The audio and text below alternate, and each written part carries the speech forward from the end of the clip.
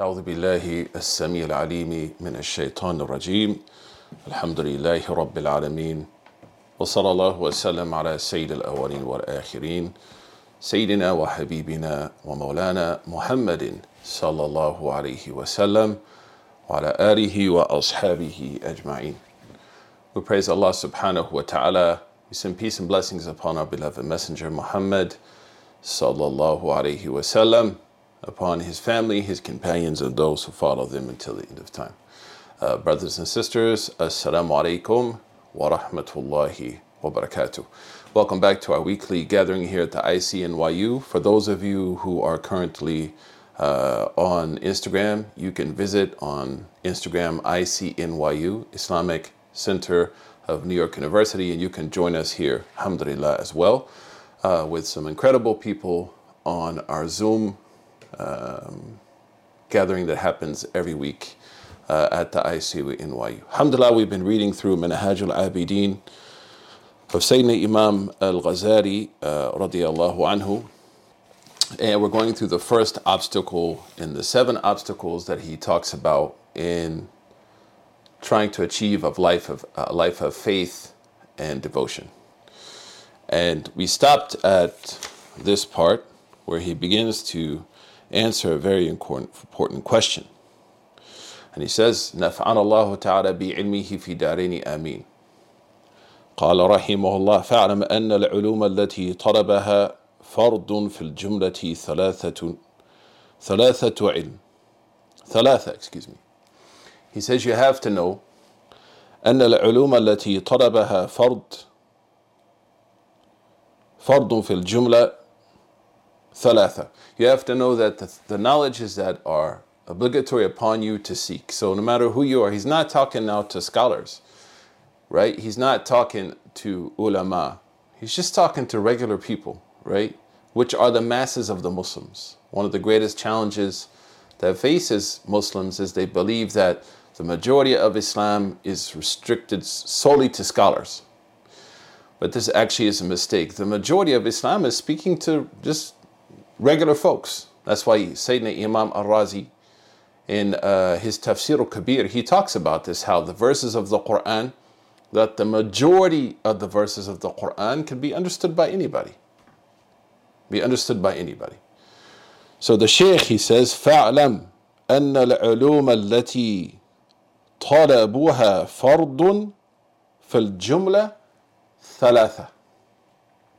That you have to know that the religious fields of study which are obligatory upon you are generally 3. He says, number 1, علم التوحيد, Aqidah.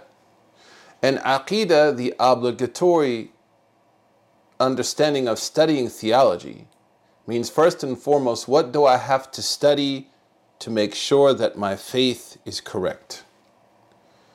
Right? What are those foundational things that you and I have to know that will, insha'Allah, grant us Jannah and will allow us to experience the Ridwan of Allah subhanahu wa ta'ala? That's the first component of studying theology. The second is mentioned by scholars like Imam al-Bayjuri, Ibrahim al-Bayjuri, Sheikh al-Azhar, around 200 years ago, and others before him, of course, is that within our lives, we're going to come across doubts. It happens to people. May Allah protect us, but it happens from time to time. People may come across issues, maybe not even doubtful, but they're just a little bit confused about what's the answer or how do I understand this. So at that moment, that particular issue, for that particular person, it becomes an obligation for him or her to ask. MashaAllah. Not to be quiet. You know, I remember growing up in the church and I asked a few questions. I asked this question. I said, if Jesus is the key to heaven, if worshiping and believing in Jesus is the key to heaven, the key to salvation, then what about the prophets who came before him? They didn't believe in Jesus. They didn't worship Jesus. They didn't pray to Jesus. And I was told by my Sunday school teacher, this question is from the devil.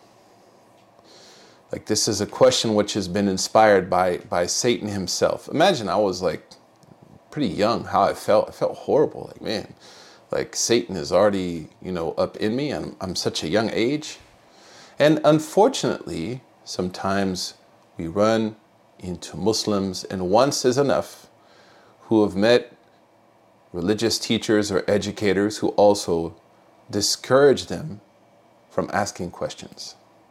Subhanallah. And I tell the same story, but I'm going to mention it again for new students, that we actually have a rule in my halaqah that you're not allowed to say you're sorry for asking a question.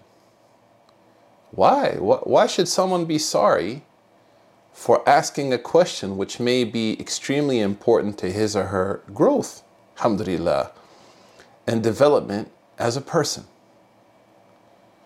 So alhamdulillah, the first knowledge that we have to know is the knowledge of Allah subhanahu wa ta'ala, and then whatever we need to know to be safe in the hereafter, generally, that Allah has no partners, the Prophet is the final Prophet, so on and so forth, belief in the hereafter. That's incumbent upon every single one of us to learn. The second is, throughout my life, if I come across questions, whether from people around me who I am responsible, right? Who I am responsible for teaching, or maybe as a new Muslim, I have non-Muslims around me, or maybe I have co-workers or friends, subhanallah, who want to know about Islam.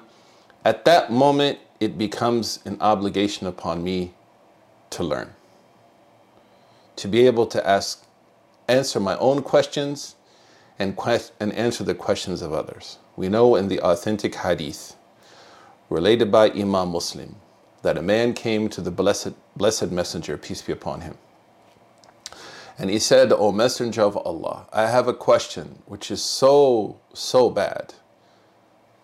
Yustaqbah and yudhkar, yani. It's too bad to even mention." And he meant he had some issues in his heart that were bothering him, related to faith.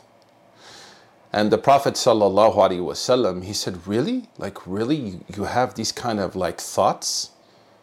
He said, "Yeah." He said, "ذَاكَ سَرِيحُ الْإِيمَانِ." Sallallahu alaihi wasallam. He said, that's pure faith. That's pure. The fact that you're battling, trying to ask questions, trying to engage, and trying to grow, falhamdulillah. This is the sign of a believer.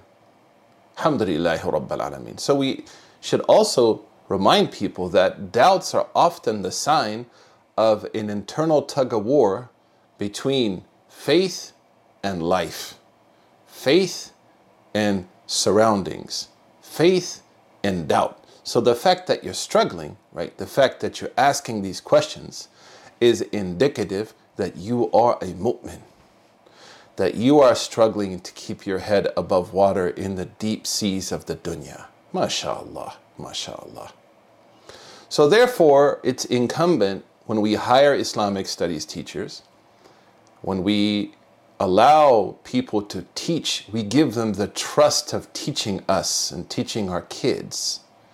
We should ask them in the job interview, how do you feel about questions? Like, how do you feel about being even challenged?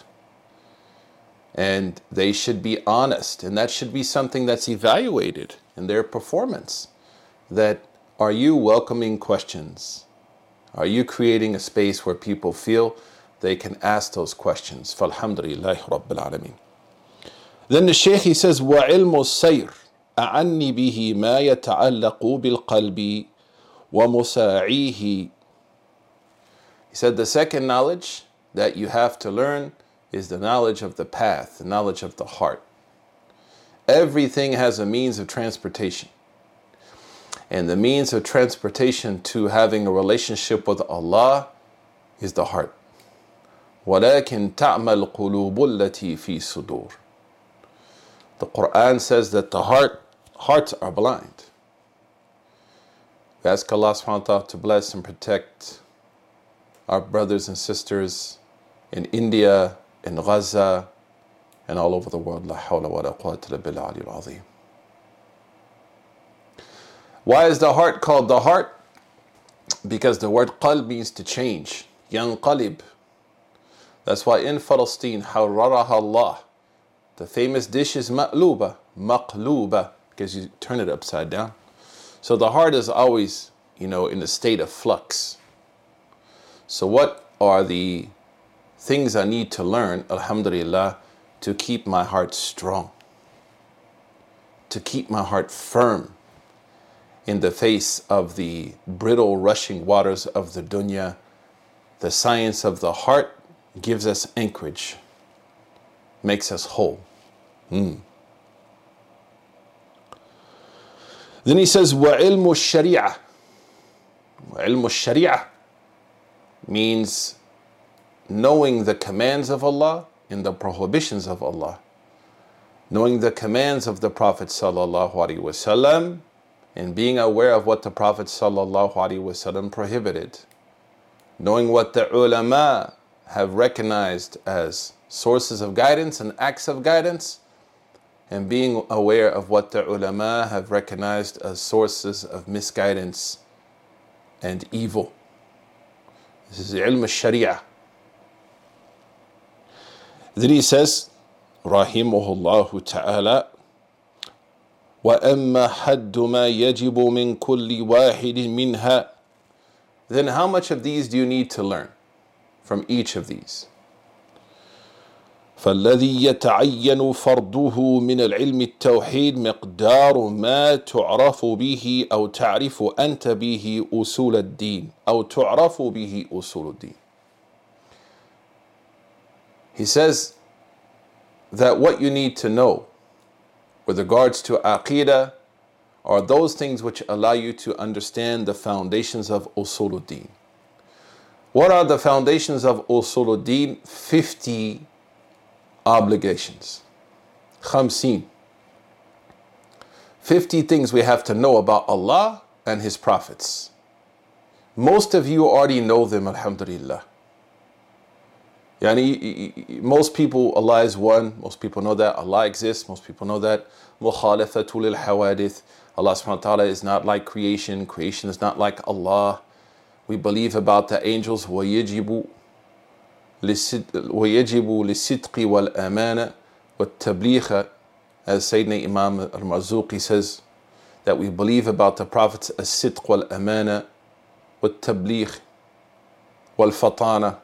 These 4 things, that the prophets were honest, that they taught everything, mashallah, that Allah commanded them to teach, that they were trustworthy, and that they were intelligent. These are 4 beliefs we have about the prophets. The opposites are forbidden to believe about them.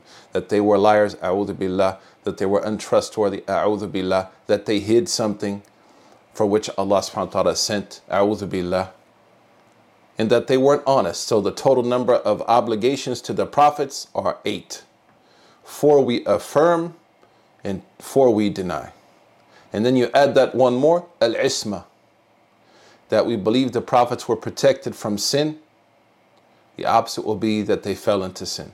So 10 obligations. Then we have 20 obligations due to Allah. He exists. He has no beginning. He has no ending.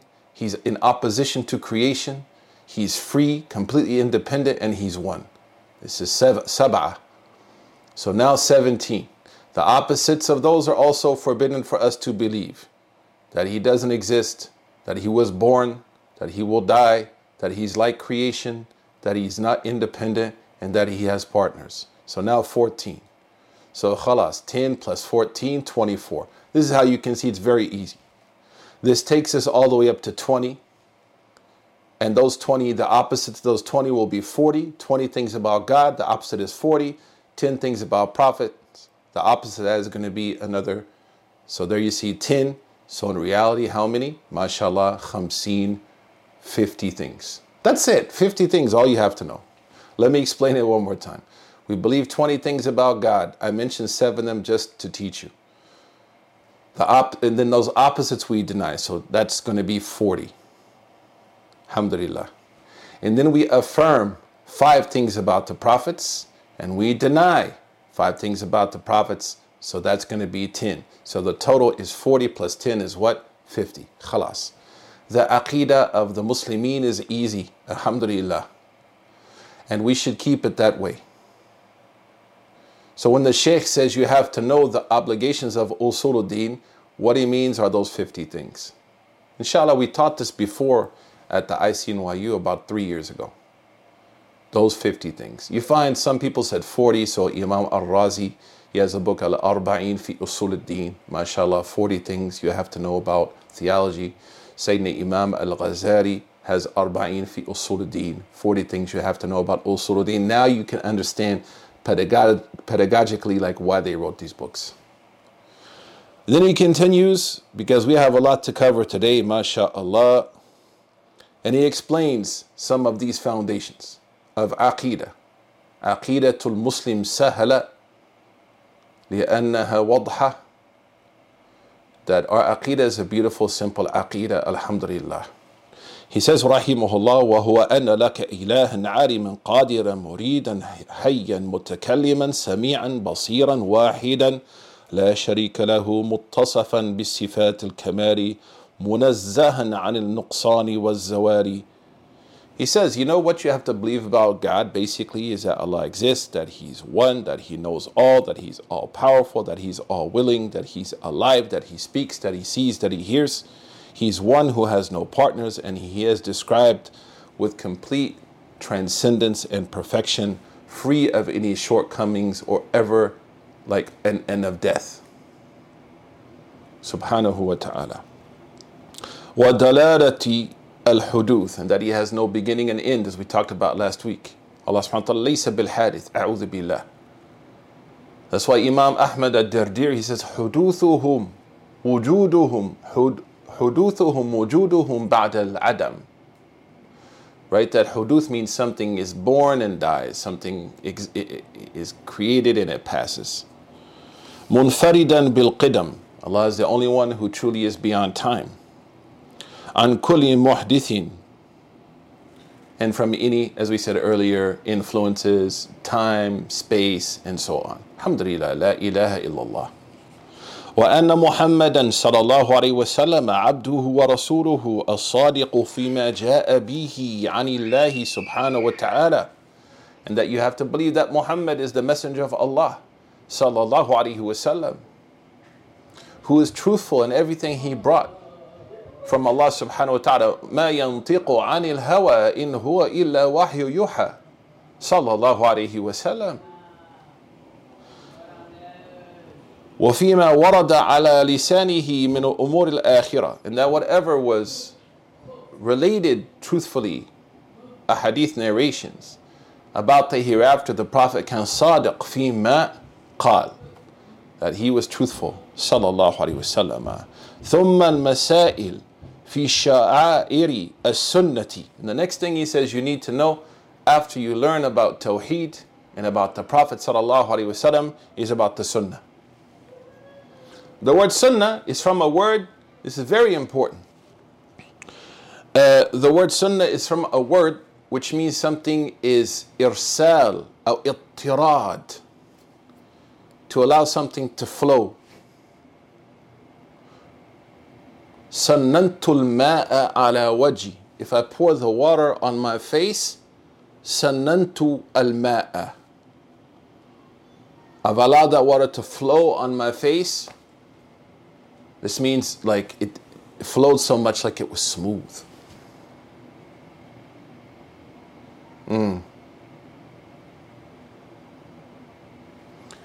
There's a poem of Al-Hudhali. He says, فَلَا تَجْعَزَّعًا مِنْ سُنَّةٍ سِرْتَهَا.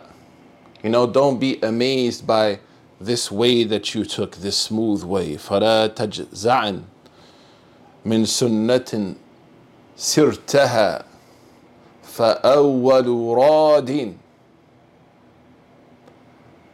مِنْ سُنَّةٍ مَنْ سَنَّ سُنَّةً أو كما قال, يعني أن نسيت. But the point is, the usage of the word sunnah is something smooth. That's why Allah subhanahu wa ta'ala says, hama'a al-masnoon.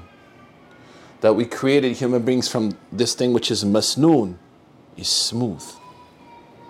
فهذا إطلاق السنة في اللغة العربية القديمة on something smooth. Khalas, that's the language. I have that poem actually here also in front of me, I think. فلا تجزعا من سنة أنت سرتها فأول راد سنة من يسيرها. So the point is, the word sunnah, its original meaning is something smooth.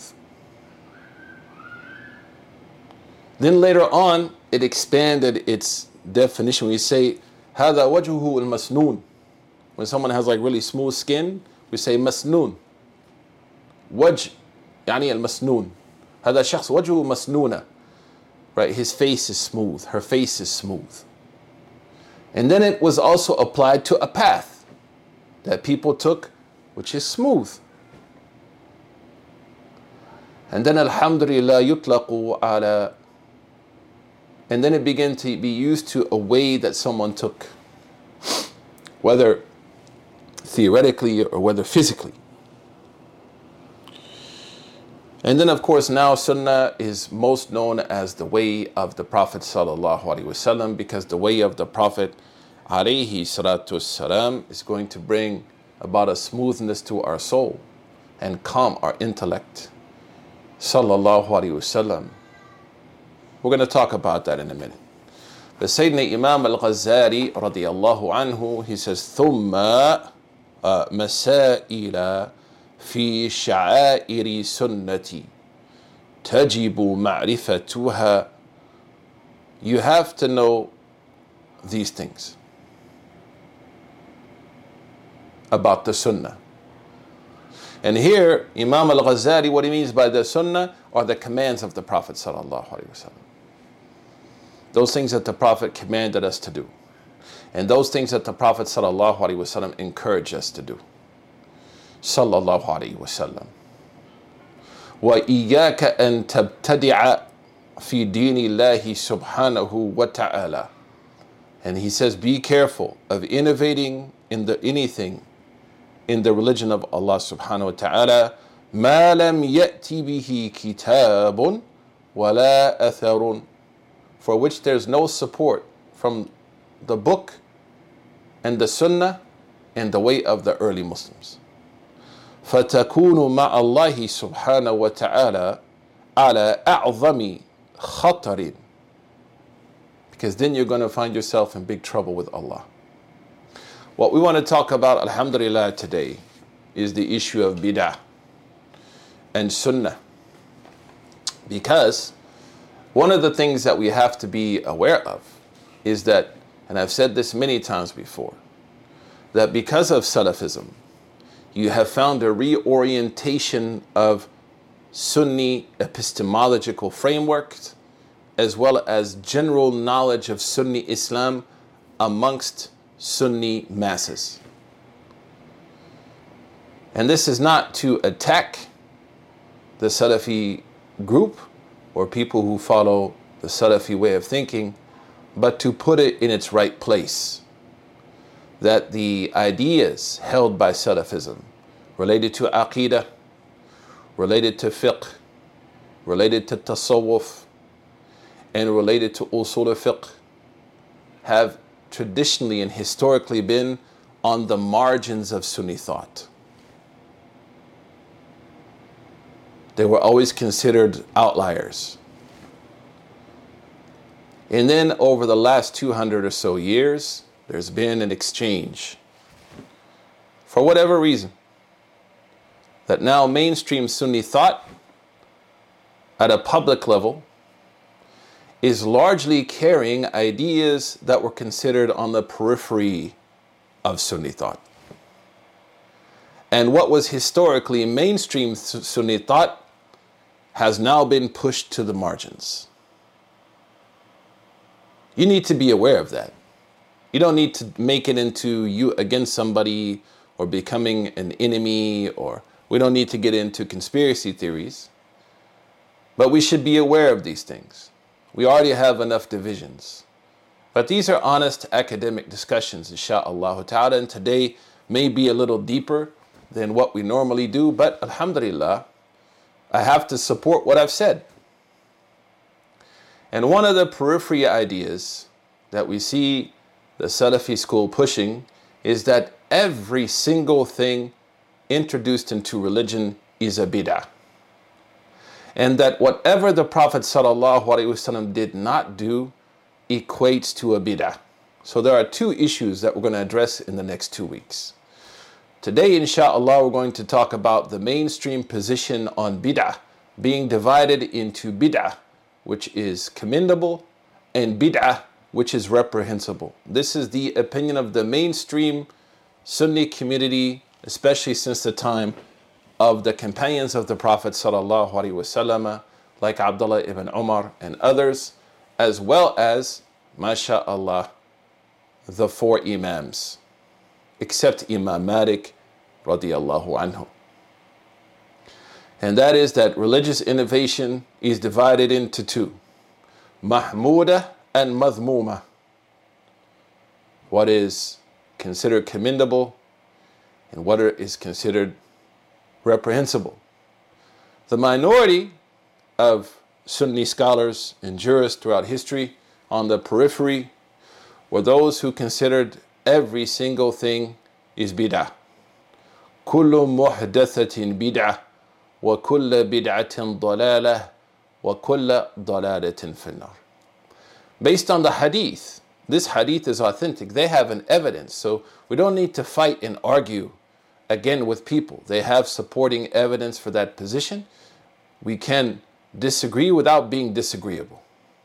But we have to appreciate that for whatever reason, and I'll leave that to, sociologists and anthropologists and people involved in history, mainstream Sunni Islam is currently pushed to the margins, and what was for over 1,000 years marginalized and in fact sometimes considered reprehensible forms of Sunni Islam have now taken over the mainstream. It's your job to know that, and people should teach you that. When people know that there's more than one madhab on an issue, they don't have to teach you all of those madhabs, but they should tell you that this issue is something which is, for example, debated, or this is something, for which there's a number of opinions. Alhamdulillah. These are not issues which will take you to heaven and hell. These are secondary issues. This is a responsibility of teachers. But when I see somebody telling people there's only one way on an issue, that's a problem. Because now you're creating a lack of flexibility in something for which the Sharia, mashallah, made flexible. Alhamdulillah. So first of all, what we're going to talk about is the word sunnah. And we're going to talk about how the word sunnah actually has 3 to 4 contexts.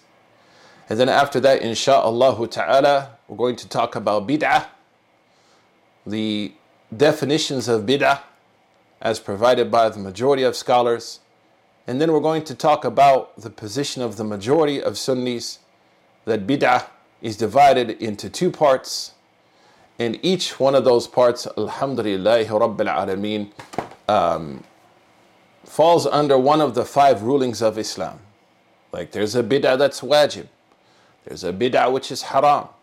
There is a bid'ah which is makruh. There is a bid'ah which is recommended. And of course, there is also a bid'ah which is permissible. Mubah, yani. We're going to talk about that insha'Allah ta'ala. So now we see, for example, someone typing that most of the Muslims in my country are going to hell. That's impossible to believe. And these kind of abstractions are not really the place for any type of real religious discussion, right? We should avoid abstractions and focus on the beef. So the first is the word sunnah. As I mentioned earlier, Imam Ibn Faris Ibn Zakaria wrote one of the earlier dictionaries of Islam. MashaAllah, MashaAllah. He defines in Mu'jam al-Maqayis al-Lugha, Volume 3, page 44. Imam Ibn Faris, he says, As-Sin wal-Nun aslun wahidun, that the words Sin and Nun are from the foundations of the word Sunnah. Khalas. وَهُوَ جُرْيَانُ الشَّيْءِ وَاتِّرَادُهُ فِي السُّهُولَةِ, that the original meaning of the word Sunnah means allow something to be run or flowed or poured in an easy way. You say, سَنَّنْتُ الْمَاءَ عَلَى وَجِهِ, you pour the water, you let it flow on your face. This is the word Sunnah. أي أصنه سنًا إذا أرسلته إرسالا. If you were to allow it, as he says, of course he's embellishing, it's a dictionary. If you're letting it flow. Then he says, ما شاء الله, ثم اشتق منه السنة أي بمعنى السير. Because as the water flows, when someone travels, they flow, they move over a path smoothly. Then there's a great definition of Imam Al-Azhuri. He says, وَالسُنَّةُ الطَّرِيقَةُ الْمُسْتَقِيمَةُ الْمَحْمُودَةُ. Right? That the word sunnah means a smooth path. A smooth path. That takes us into the definition of sunnah as found in scholarship, in theology. I have this translated. I can get it to Ahsan maybe before next week, inshallah, so we can share it here with people. Imam Ibn al-Athir. Imam Ibn al-Athir al-Shafi'i actually is an incredible scholar who wrote some text which, subhanallah, yani yuktab bil-ma' al-dhahab, like they should be written in gold. For example, Al-Usud al-Ghaba fi ma'rifati sahaba.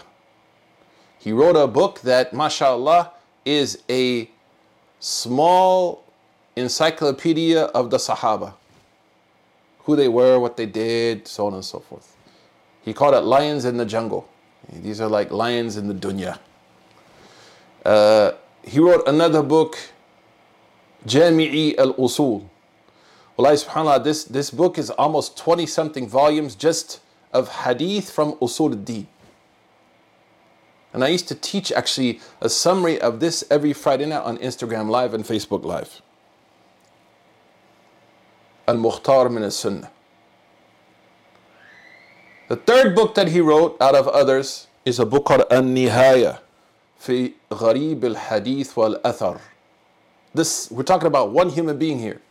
An-Nihaya fi Gharib al-Hadith wal-Athar. This actually is a dictionary of the most important words used by the Prophet ﷺ in hadith, starting from alif, ba, ta, tha, jim. So if you wanted to look up the word sunnah, you go to MashaAllah, An-Nihaya fi Gharib al-Hadith wal-Athar under Sin and Nun. And then Allahu Akbar, you find this definition. He says, وَإِذَا أُطْلِقَتْ فِي الشَّرْعِ فَإِنَّمَا يُرَادُ بِهَا مَا أَمَرَ بِهِ النَّبِيُّ صَلَى اللَّهُ عَلَيْهِ وَسَلَّمَ وَنَهَى عَنْهُ وَنَدَبَ إِلَيْهِ قَوْلًا وَفِعْلًا مِمَّا لَا يَنْطِقْ بِهِ الْكِتَابُ الْعَزِيزُ. Here Imam Ibn Athir, mashallah, he's going to give kind of like a more specific definition. He said, in the epistemology of Sharia, the word sunnah is anything that the Prophet ﷺ commanded or prohibited or encouraged related to his statements, his actions, and of course we know silence approvals, which is not found in the Quran. So understand, this is one context of the definition of sunnah. Those things which the Prophet commanded, which are not found in the Quran. those things which he prohibited, which are not found in the Quran. Sallallahu alayhi wa alihi wa sahbihi wa sallam. Imam al-Shatibi, he has a rather long definition of the Sunnah, but I believe it's worth it for our discussion here. He says, وَيُطْلَقُ لَفْظُ السُّنَّةِ عَلَى مَا جَاءَ مَنْقُولًا عَنِ النَّبِيِّ صلى الله عليه وسلم على الخصوص. And here we see Shatibi, he does something.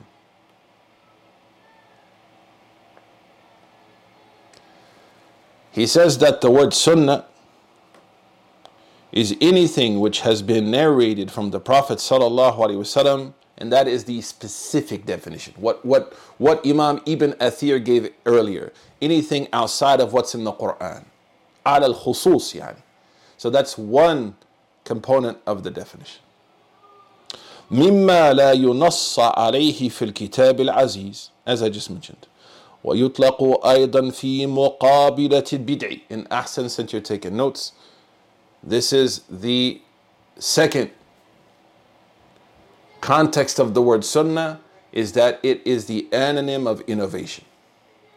So the first application of sunnah, or the first understanding of sunnah, is anything not found in the Quran which the Prophet has commanded or encouraged or prohibited or, discouraged.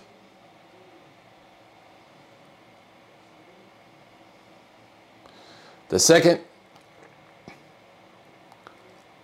are those things that the sunnah as in opposition to bid'ah, religious innovation.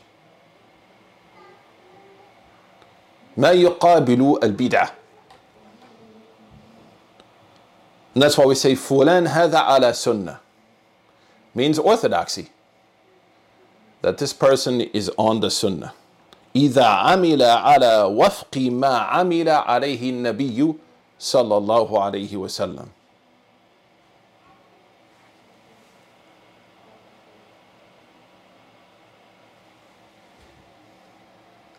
صلى الله عليه وسلم. كان ذلك ممن نص عليه في الكتاب أو لا. Whether that is mentioned in the Quran or not. So this second application of bid'ah means it could be in contradiction to the Quran. For example, people who say that the sunnah is not revelation, this is bid'ah. They are not now considered from Ahl Sunnah. They're Ahlul Hawa. They follow their own desires.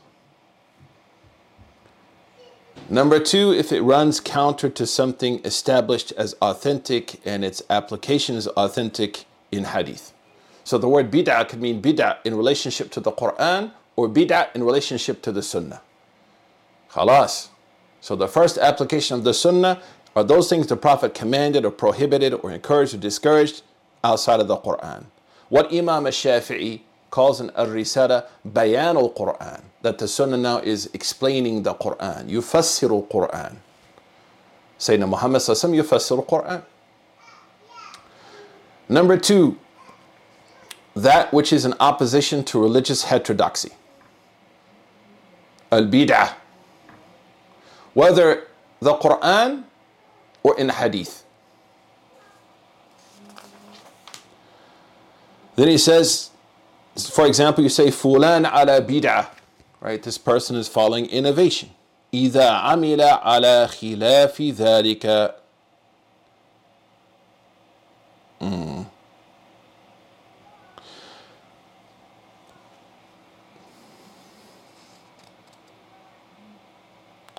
The third, he says, ويطلق أيضا لفظ السنة على ما عمل عليه الصحابة.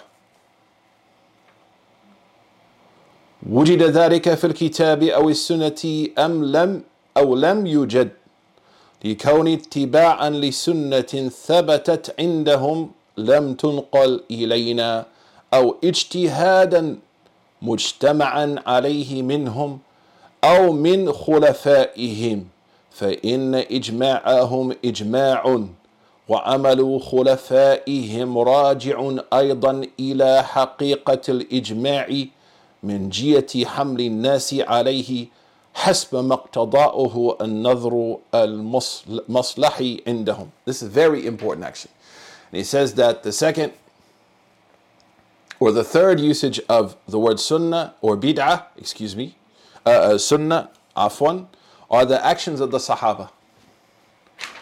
So the word sunnah also applies to the actions of the companions of the Prophet ﷺ, whether that act is found in the Quran or whether it's found in the sunnah or not. What does he mean by or not?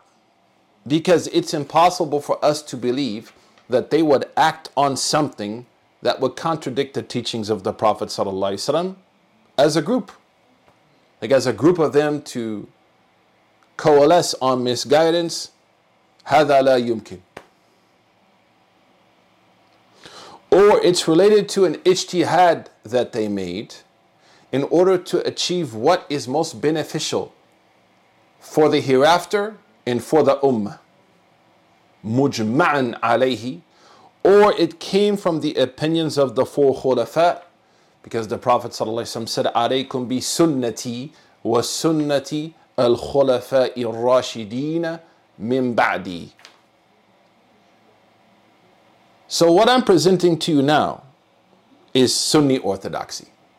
Whether you accept it or not is your business, right? I'm not here to force you, but this is who we are. And the biggest problem I have sometimes with Muslims is they want to say, no, my position, my understanding is what Islam is. No, that's Hislam or Herslam. That's your Islam. That's between you and God. But what we want to do is define foundations. And the foundations, alhamdulillah, will set us on a right course and center us. We need to know who we are. It's very difficult to argue when you don't know who you are. Naam. In fact, there's another beautiful statement of Sidna Imam al-Shatibi. He says in Al-Muwaffaqat, he says, وَيُعَرِّف السُنَّةُ أو وَيُعَرِّف يعني العلماء السنة بأنها كل ما نقل عن رسول الله صلى الله عليه وسلم مما لم يأتي بيانه في القرآن الكريم. He says another definition given by the scholars, and this is going to fall under that first context, is that the sunnah of the Prophet sallallahu alaihi wasallam is anything which has come to clarify what is in the Quran, or what the Sahaba established, whether in the Quran or within the Sunnah, but they acted on it and they did it. We understand that this falls under the generality of orthodoxy, right? Which is not innovation. To summarize and to make it easier, I'm going to give you the four contexts of Sunnah just because of time. I don't have time to go through all of them. But the first is كل ما جاء في الكتاب والسنة. So anything found in the Quran and Sunnah is also considered Sunnah. Here Sunnah is being used as guidance. As guidance, right? What's correct. الثاني وتأتي السنة ويراد به الحديث الشريف. The third is hadith. What is found in the hadith literature of the Prophet sallallahu alaihi wasallam. ثالثا وتطلق السنة ويراد به ما قابل البدعة. The third is that the sunnah implies something which runs contradiction to religious innovation in heterodoxy. And the fourth, and this is the point of contention amongst the minority of Sunnis and the majority. And this fourth point is used by the majority. And that is وَتُطْلَقُ السُنَّةُ وَيُرَادُ بِهَا كُلُّ مَا اسْتَحَبَّهُ الشَّارِعُ وَرَغَّبَ فِيهِ مِنْ غَيْرِ إِيجَابٍ. That the word sunnah is applied to anything that falls under the generality of what the Sharia finds commendable and acceptable and encourages people to do, outside of course, religious obligations. وقال الشيخ, he says, وهذا باب واسع يشمل كل المندوبات. Right? This is a massive area that touches on all of the recommended issues. The next word that we want to talk about is bid'ah. And because of time, I'm going to try to finish by 8 o'clock, inshallah, our time. The word bid'ah, as mentioned, alhamdulillah, by, for example, Imam al-Raghib al-Asfahani, وكما Imam Ibn Faris, he says, وَالْبَالُ وَالدَّالُ وَالْعَيْنُ أَصْلًا. Right, so the word ba, the letter ba, da, bid'ah, and ayn, bada'a, are from the foundations of the word.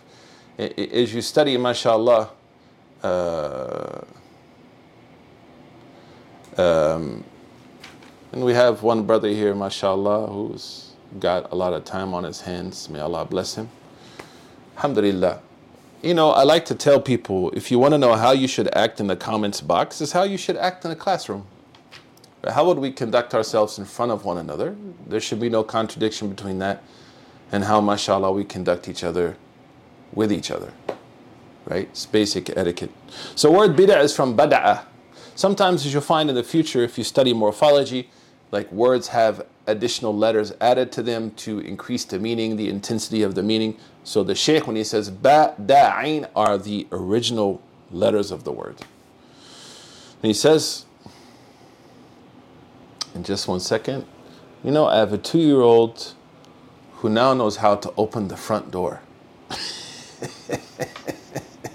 So I could actually see, you know, out front. Let me make sure she didn't open the front door and make a move. That would be a bid'ah.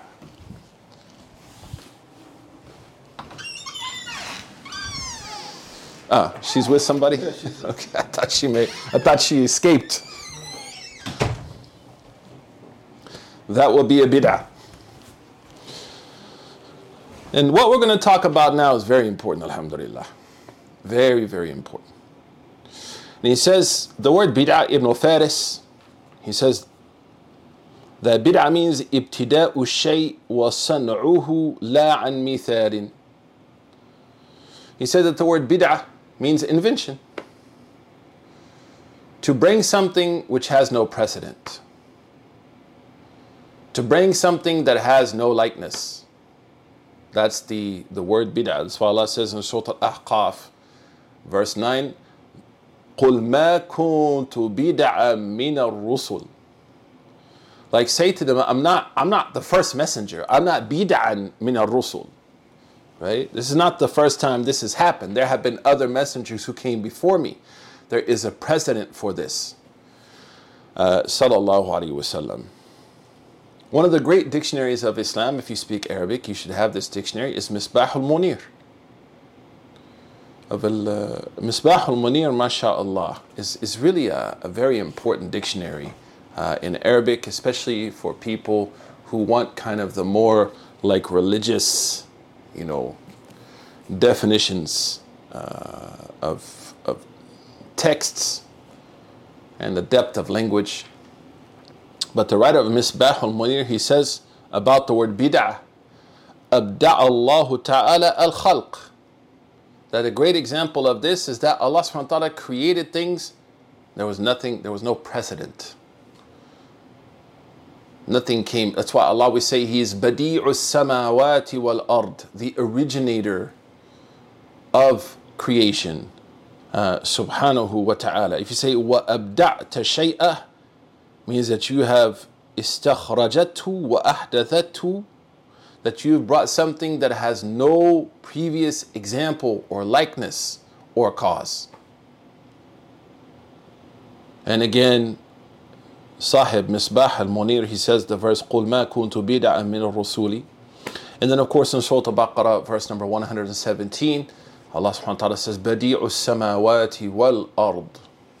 Khalas. Then that takes us to the definition of bid'ah as found in scholarship, religious terminology. The first definition is the minority of Sunnis, as we mentioned earlier, that were always on the periphery until the birth of the Saudi state. And that is Their definition is كل ما يخالف الإسلام. Anything which is in opposition to Islam, or anything new introduced into religion which is not explicitly mentioned in the text. That part of the definition I'm giving you.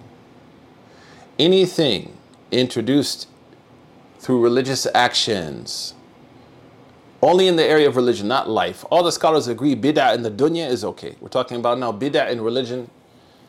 Anything which is introduced with regards to religious practices, which is not explicitly sanctioned by the text, is bid'ah. This is the definition of the Neo-Salafi school, as well as the minority of Sunni scholars. From amongst them was Imam Malik. His madhab differs with him, by the way, radiyallahu anhu, and others like Imam Ibn Taymiyyah, Ibn Qayyim, and others. The second definition of bid'ah was provided by Imam al-Shafi'i, radiyallahu anhu, as mentioned by Imam al-Bayhaqi in Sunan al-Kubra, bi-isnad sahih. Sayyidina Imam al-Shafi'i, on numerous occasions, he defined bid'ah as the following. He says, and this is mentioned by Harmala ibn Yahya, who was the student of Imam al-Shafi'i.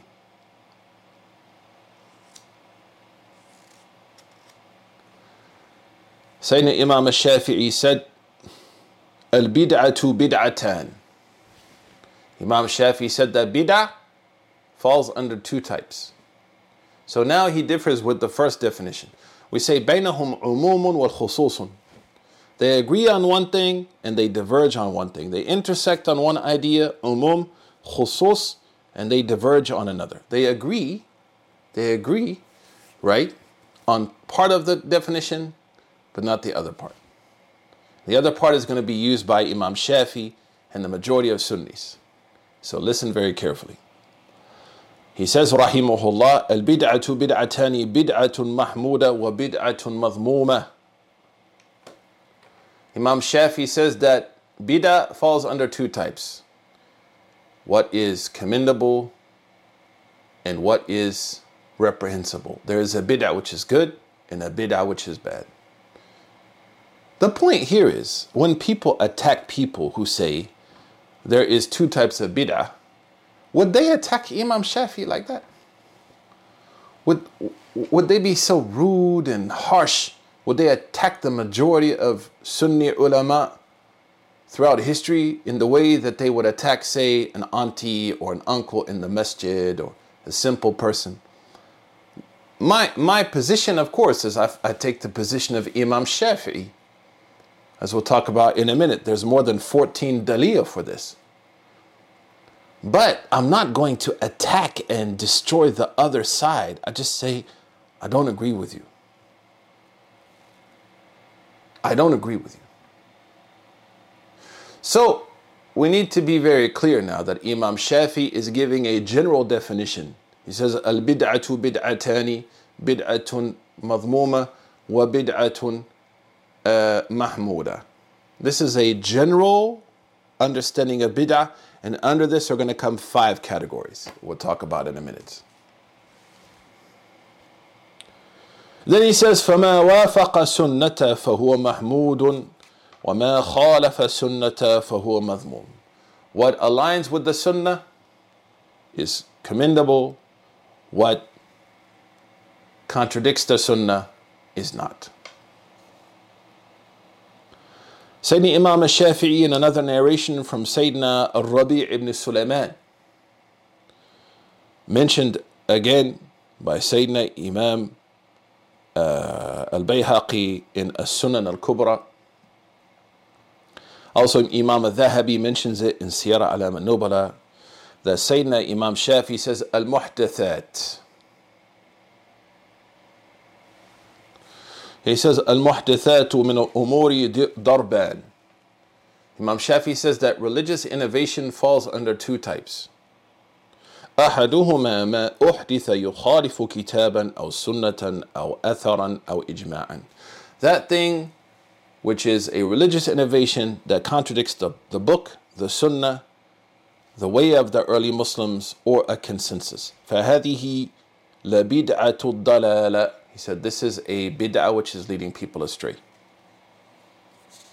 والثانية ما أحدث من الخير لا خلاف فيه لواحد من هذا فهذه محدثة غير مذمومة. He said then those type of things which do not contradict the Quran, the Sunnah, the early Muslims, whatever they agreed upon, and finally ijma, a consensus. He said this is not those are not blameworthy innovations. وقد قال عمر رضي الله عنه في قيام الشهر رمضان نعمة البدعة هذه. And he gave the example, we're going to talk about it maybe in the future, where Sayyidina Umar got the people together in Ramadan to pray behind one imam. And when they prayed behind one imam, he said, نعمة البدعة هذه. This is a good bid'ah. Imam Shafi'i uses this to show that religious bid'ah falls into two categories, good and bad. The minority of Sunnis said all religious bid'ah is bad. The majority of Sunnis who followed the path of Sayyidina Shafi'i, they said, no, bid'ah is defined by bad or good. We're going to talk about that in a second. Commenting on this narration of Imam al-Bayhaqi from al-Rabi' ibn Sulaiman, Al-Imam Ibn Taymiyyah said, وَهَذَا الْكَلَامُ أَوْ نَحْوُهُ رَوَاهُ الْبَيْهَقِي بِإِسْنَادِهِ الصَّحِيحِ في المدخل يعني أي السنة الكبرى. Imam Ibn Taymiyyah, who Salafis follow, that is kind of their Imam, rahimahullah, for the most part, although the Majmu' Fatawi is not really based on what he wrote, it's sort of a disaster, which is another discussion, because how it was rendered into Arabic, the person who made the Majmu' al-Fatawi in Egypt and other places who came together for that work, they were not skilled in reading the handwriting of Ibn Taymiyyah. I can give you a great example of this in Majmu' al-Fatawi. If you go to the print as pushed by the Saudi Awqaf years ago and given free, I think every masjid in America you can find a copy of Al-Majmu' al-Fatawi. You find a section on Ahkam al-Kana'is wal-Qissis, I believe. The chapter on churches and priests. And then as you read it, you begin to realize, like, man, this is tough. It's like they should be destroyed, they should be fought, they should be ruined, they should be decimated. And this fatwa, this actual writing was used by the jihadist groups to justify their acts of destroying and killing non-Muslims and slaying priests. And we know in France a few years ago this happened, right? I met a Sheikh Zuhair Shams from Bangladesh. Sheikh Zuhair Shams used to live in Mecca. And Sheikh Zuhair Shams, his specialty is the handwriting of Ibn Taymiyyah. Subhanallah. As one of my teachers told me, Ibn Taymiyyah used to write so fast that there was no space between the letters. He has like his own shorthand, man. His own shorthand. So Sheikh Zuhair Shams had takhassusu. So he told me what I did. I went and found the actual handwritten manuscripts of Ibn Taymiyyah, and I compared it to the Saudi print of Al-Majmu' al-Fatawi, and I found so many discrepancies that I realized it was a complete fabrication of what the man actually said. You can liken it to the Bible. So I said, what do you mean? He said, you know the chapter on churches and priests? I said, yeah, that chapter is famous. It's like hot. He said in Arabic, in the writing of Ibn Taymiyyah, it doesn't say al-Kana'is wal-Qissis, churches and priests. It says Ghingis Khan wal-Ghasaqiq. He's talking about the Tartar, not churches. The actual chapter says the chapter on Genghis Khan, they didn't read it correctly. They put al-kana'is, churches. But it actually says Genghis Khan because they couldn't read his writing. Does that not change the entire thing? The next word, wal-ghasaqiq, they translated that as qisis, priests. Ibn Taymiyyah didn't say that. So that's why when you hear people say, قال Ibn Taymiyyah في المجموع الفتاوى انتبه. Tell them to fear Allah. They should go and read what he actually wrote. I don't agree with Ibn Taymiyyah. I used to study with people who were the students of Shaykh Ibn Uthaymeen, Allah yarhamu. And then I studied with other teachers and I changed my ideas. But this is academic fraud, man. And then he told me I went to the Awqaf of Saudi Arabia and I said I'm willing to do critical editions of all this and fix this disaster. And they refused. So Imam Ibn Taymiyyah is reported to have said, and this is a different book than Al-Majmu' al-Fatawi, but you need to learn, man. And that's why when we tell people, learn, man, learn, slow down, learn. No, I read this, Ibn Taymiyyah. How do you know he said it? How do you know he actually said this? You don't know that, especially if you're ta'tamid ala Majmu' al-Fatawi. هذا لا يمكن. So Ibn Taymiyyah, he says, وَهَذَا كَلَامُ أَوْ نَحْوُهُ رَوَاهُ الْبَيْهَقِي بِإِسْنَادٍ صَحِيحٍ. Ibn Taymiyyah says about the narration of Imam Shafi'i that it is a sound narration. Imam Ibn Battal al-Maliki, he says, وَالْبِدْعَةُ اخْتِرَاعُ مَا لَمْ يَكُنْ قَبْلُ فِيمَا خَلَفَ السُّنَّةِ فَهُوَ بِدْعَةٌ ضَلَالَةٌ وَمَا وَافَقَهَا فَهُوَ بِدْعَةٌ هُدَى. Imam Ibn Battal, one of the great Maliki scholars who explained Al-Bukhari, he says that bid'ah is two types, that contravenes guidance and that which agrees with guidance. I'm just giving you evidence to show you how different scholars are of the opinion of the majority. That takes us now to a brief discussion, insha'Allah ta'ala, on the different types of bid'ah.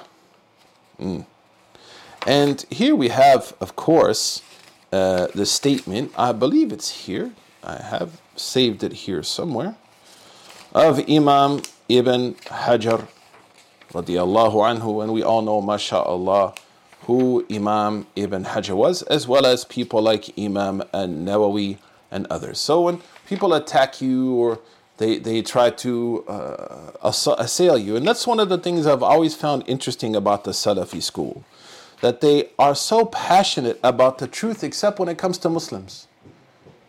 Like if you ask them, is the way of the Salaf to be kind? Yes, to everybody but us. Is it the way of the Salaf to be patient and open-minded? Yes, to everyone except their own Muslim brothers and sisters. In fact, I saw a lecture a few weeks ago by a person who follows that way called the permissibility to backbite Muslims. Like, why would you make that? Like, why would you give a lecture on this? Again, because the marginalized idea became the mainstream became marginalized. And the fact that the majority of your thoughts are based on a book that has not even been properly critically edited. In fact, time and time again has shown that the statements found in Majmu' al-Fatawi, Imam Ibn Taymiyyah, he didn't even say it. So imagine, based on bad information and bad academic research, and then using that to attack your fellow brothers and sisters. Listen to Sayyidina Imam Ibn Hajar, who says, وَالْبِدْعَةُ أَصْلُهَا مَا أُحْدِثَ عَلَى غَيْرِ مِثَالٍ سَابِقٍ وَتُطْلَقُ فِي الشَّرْعِ فِي مَقَابِلِ سُنَّةِ فَتَكُونُ مَضْمُومًا. Imam Ibn Hajar says something very important, very, very important. He says that the word sunnah is applied to, sorry about that, I lost my Zoom, folks. Okay. Listen to what Imam Ibn Hajar says. He says that the word bid'ah, the foundation of it in meaning is something which is invented, which had no precedent. And in Sharia it means, of course, what runs in opposition to the Sunnah, فَتَكُونُ مَضْمُومًا, so therefore it's reprehensible. Now listen to what Imam Ibn Hajar says. He says, وَالتَّحْقِيقُ But like to think about this critically and in reality, أنها إن كانت مما تندرج تحت مستحسن في الشرع فهي حسنة. Imam Ibn Hajar says, however, in reality, if a bid'ah falls under one of the general guidelines of the Sharia that encourages an act, then it is a good bid'ah. وإن كانت مما تندرج تحت مستقبح في الشرع فهي مستقبحة. So you see here the method of Imam Ibn Hajar is that bid'ah is two types, hasana and madhmuma. Because he said if that innovation falls under the indiraj, means it falls under the general guidance of Sharia, not the specific, then it's good. If it falls under the general guidance of something evil, then it's bad. And I'm going to give you some examples to help clarify that. Imam al-Qarafi, and we don't have a lot of time and I don't want to make this too much, he says that in this regard, bid'ah is given the 5 rulings of Sharia. The first is wajib. He says an example of this is when the Sahaba made tadween of the Quran. When the companions of the Prophet ﷺ, when the Sahaba decided now to compile the Quran, this is bid'ah wajibah. Because if they don't compile the Quran, what will happen? The Quran will be lost. So it became an obligation. That's why when some of the Sahaba, they approached him and they told them about it, what did they say? This was never done before. This is bid'ah. The second, a bid'ah which is haram.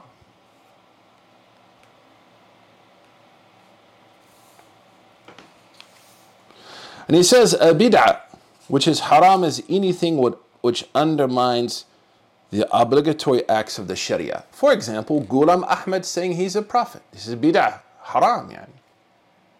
Elijah Muhammad claiming to be a prophet. This is bid'ah, haram, muharram. Yani. Musaylamat al-Kadhab. When Qaddafi said, I have a book that's equal to the Quran. This is bid'ah muharrama. Why? Because it undermines the foundations of the religion.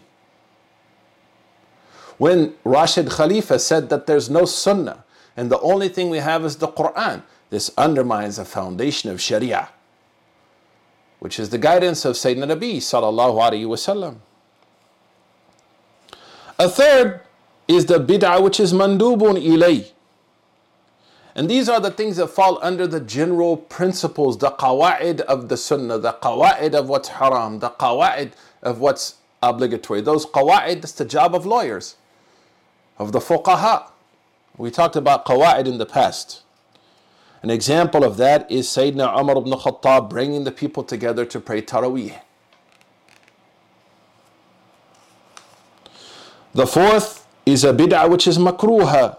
And to be honest with you, the largest section of bid'ah is going to be under mandubat.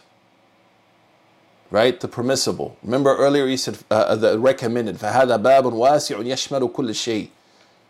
Right? Those things which are recommended for us to do. Like, for example, starting Islamic Relief in the 90s as a charitable vehicle for people to give sadaqah. Sadaqah is a sunnah. To give sadaqah is a sunnah. And now we've even seen the growth of, for example, Islamic Relief, Anwar is here, to allow people as a charitable vehicle to give their zakah. That never happened before the time of... You couldn't pay zakah online in the time of the Prophet sallallahu alaihi wasallam. You couldn't pay zakatul fitr online. So this is bid'ah mahmuda. Why? Because it has facilitated ibadah. It has facilitated a maslahah, which is to serve the poor. So now you can see where this goes. And most of this is going to be based on maqasid al-sharia. Preservation of religion. CARE as an idea, as a group, or any of these organizations, right, like CARE, which are defending the rights of Muslims. هذا ما كان نتخيله. Even when I first became Muslim, no one can even imagine something like that. فهذه بدعة حسنة خيرة تحت المندوبات والوجوب. Because defending the Muslims is an obligation. There you go. Making sure that people can pay their zakat, that's an obligation. This is a qawa'id. Indiraj, the idea of Islamic relief, now falls under the general principles of accomplishing an obligation, under the general principles of accomplishing a sunnah. So those general ideas, what are called the qawa'id, is how these are approached. And that's a broader discussion. The same thing applies to what's considered makruh, and then the same thing applies to what is going to be considered permissible. That takes us now, inshallah, to a rather interesting discussion, and my apologies, but I feel this issue is very important, man. And that's why I'm trying to go into such detail.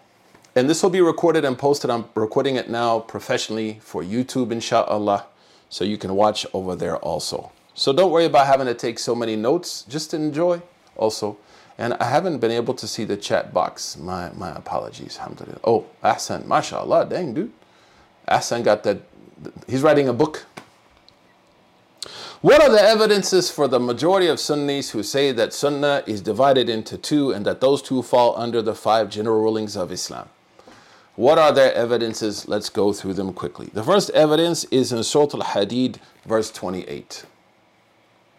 Surah Al-Hadid, verse 28. Allah says, وَرَهْبَانِيَةَ إِبْتَدَعُوهَا مَا كَتَبَنَاهَا عَلَيْهِمْ. Allah subhanahu wa ta'ala talking about the followers of Jesus, He said the monk type life, ibtada'uha, which they invented. مَا كَتَبَنَاهَا عَلَيْهِمْ. We did not prescribe it for them. Pay attention to the verse. وَرَهْبَانِيَةَ إِبْتَدَعُوهَا مَا كَتَبَنَاهَا عَلَيْهِمْ. That this monk lifestyle which they invented, we did not command it.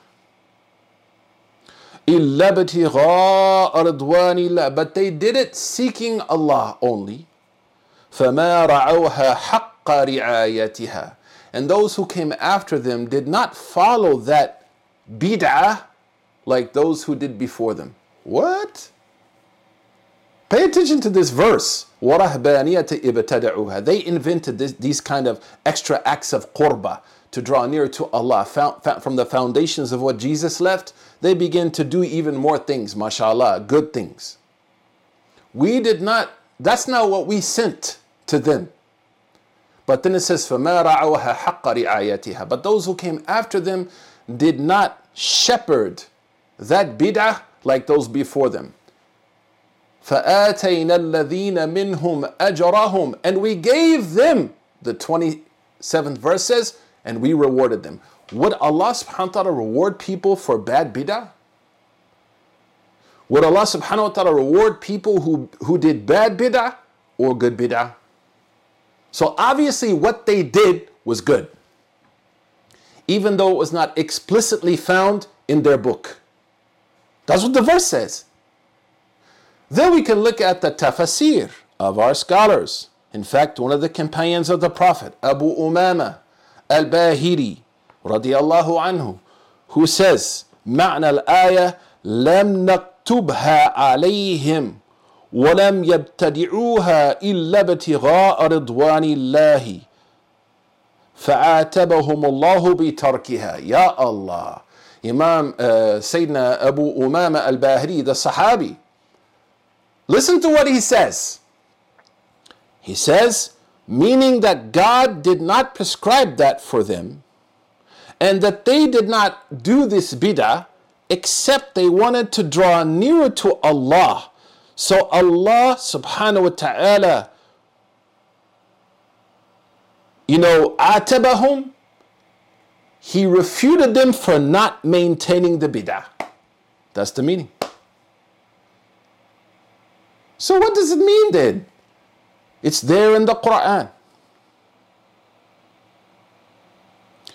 وقال الحارث المحاسبي, one of the great imams, he said, فَذَمَّهُمُ اللَّهُ عَلَيْهِ بِتَرْكِ رِعَايَةِ مَا ابْتَدَعُوا.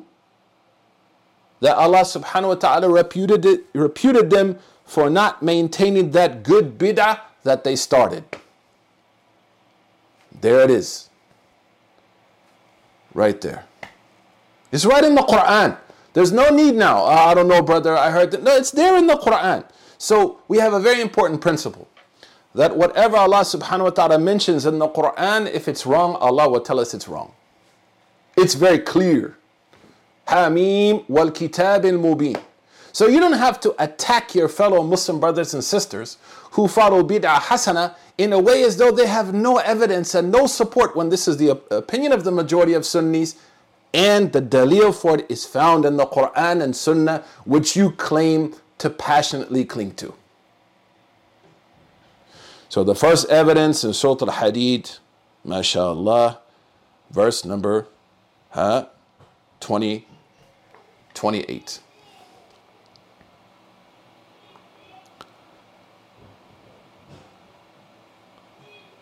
That's why Imam Al-Qurtubi, he says in his tafsir, يقول ابتدعها هؤلاء الصالحون. Imam Al-Qurtubi says that this bid'ah was done by the righteous people. فما رعوها حق رعايتها المتأخرون منهم.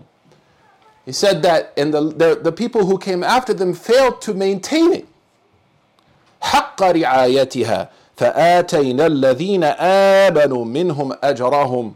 يعني الذين ابتدعوها أولا ورعوها. Imam Ibn Al-Qurtubi, he says that Allah rewarded those who invented it and maintained it on the way of righteousness. This is Qurtubi. This is not Suhaib, not some weird Sufi sheikh, not la. This is ma qala Imam Al-Qurtubi radiyallahu ta'ala anhu. وقال الإمام ابن جزي الكلبي المالكي. Oh man, someone's yelling at me. Here's another bid'ah. Yes, Habibti, ahlan biki wa... Oh man, you guys are going to get me in trouble. I'm about to lose my dad license. Someone wants to hang out. Now we're going to quote Imam Ibn Juzay al-Maliki radiyallahu anhu. May Allah bless my wife, mashallah. Incredible person with incredible patience. Imam Ibn Juzay al-Kalbi, who died 741 after Hijri. We actually teach his tasheel at Swiss, my school. He says, وَمَعْنَ ابْتَدَعُوهَا أَيْ أَحْدَثُوهَا مِنْ غَيْرِ أَنْ يَشْرَعَهَا اللَّهُ عَزَّ وَجَلَّ لَهُمْ. He says what that means is that they did something which was not explicitly legislated by God. Meaning, indiraj taht al-qawa'id. It came from the foundations of the religion, if not explicitly addressed. Naam. He says, فَبِذَلِكَ ابْتَدَعُوهَا صِفَةُ لِلرَّهْبَانِيَةِ. And that's why it says, وَجَعَلَ وَرَهْبَانِيَةَ إِجْعَلَ. He says, وَرَهْبَانِيَةَ ابْتَدَعُوهَا. Yeah, it's very clear. Then Allah subhanahu wa ta'ala says, that this was not something prescribed by him.